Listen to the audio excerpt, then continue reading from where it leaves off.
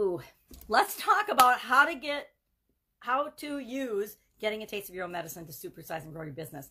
Actually sipping one of those hot zinc and vitamin C and medicinal drinks this morning just to make sure that my throat stays clear and as cold and flu stays up, I guess, or is upon us. I want to make sure that I'm doing whatever I can to prevent and make sure I'm getting the vitamins and the minerals and the sources I need to stave off any illnesses or cold or things. I spent last Christmas in bed, like not even in bed, on the couch. I couldn't even get to bed because I was so sick. And so I want to make sure I don't have a repeat of that this season. One Christmas missed is enough, I think, in my life. So I will taste my own icky medicine that I choose to taste. Well, what the heck does getting a taste of your own medicine mean? It, of course, means being treated in the way that you treat other people, being the way you treat other people. I say pretty often, treat other people the way you want to be treated, right? Always treat your vendors, your suppliers, your customers for sure, your industry peers, your competition, other people the way you want to be treated, the way you want to and expect to be treated. Because what we put out in the world is what we get back in the world. This is actually an Aesop story. Aesop told the story of the salesman, the swindler, actually, he called him, who went from town to town peddling his potion, which was supposedly a medicine and a cure for absolutely anything. Well, as it would happen, the swindler fell ill, and the people that he had been selling this to chose to feed him his own medicine. Well, of course, he knew it wasn't going to work because he knew he was having to have a taste of his own medicine, which I suspect probably didn't taste very good. So how does this show up in our lives now? I see it all the time. I've experienced it a lot in my life, as I'm sure you have.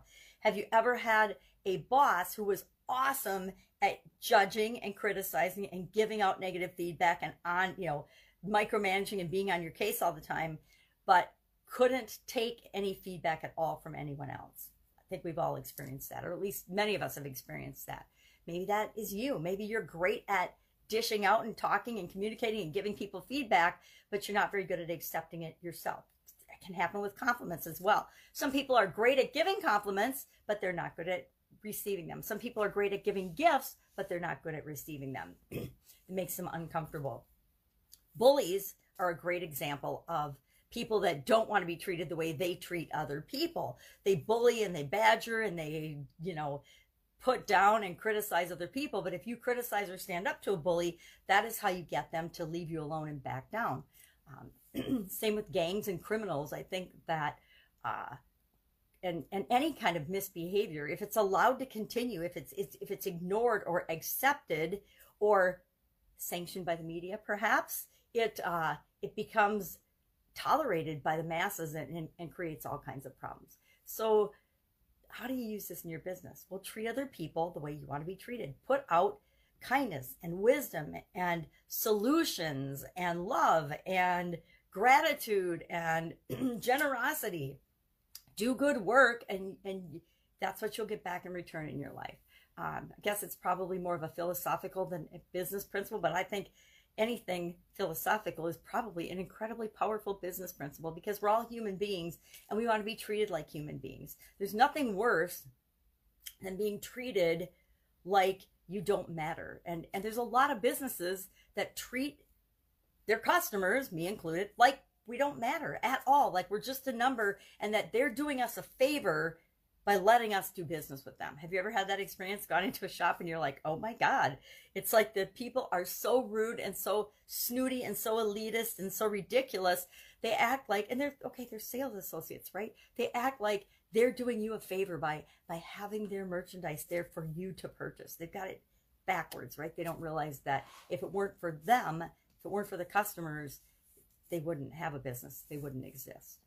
There's also another saying that this reminds me of: how we treat anyone is how we treat everyone. I don't know if I agree with that or not. I think some people actually intentionally or subconsciously treat people that they think are their peers or their superiors in one way, and then they treat people that they deem to be their inferiors or they're maybe people that report to them or something differently. Guess what? People don't like that. People don't like inconsistencies in your behavior, in your leadership style, in your communication, in the way you treat people. People want to know what to expect from you. And if you treat everybody like a jerk because you're a jerk, people are going to treat you like a jerk. And if you're okay with that, more power to you.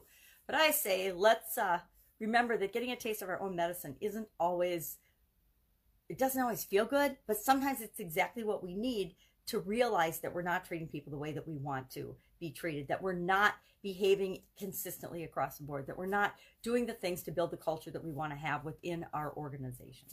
So I'd love to know your experience with getting a taste of your own medicine. I've got a lot of a taste of my own medicine. I used to tease people. Teasing is another thing. A lot of people can dish out teasing and joking and cracks about other people, but they can't take it at all. Most of us have got at least one experience with somebody that we've made a joke to, and they've gotten super duper offended and maybe didn't talk to us for a while. So share in the comments below your experience with getting a taste of your own medicine. Have you? What was the result of that? Did you change your behavior? Did you feel differently? Did you treat other people differently as a result of that? Just curious. I know I certainly have. That's it. Go out, have an absolutely amazing day, and I will be with you tomorrow with another interesting idiom. What does it mean? Where does it come from? And how might you use it to grow your business right now?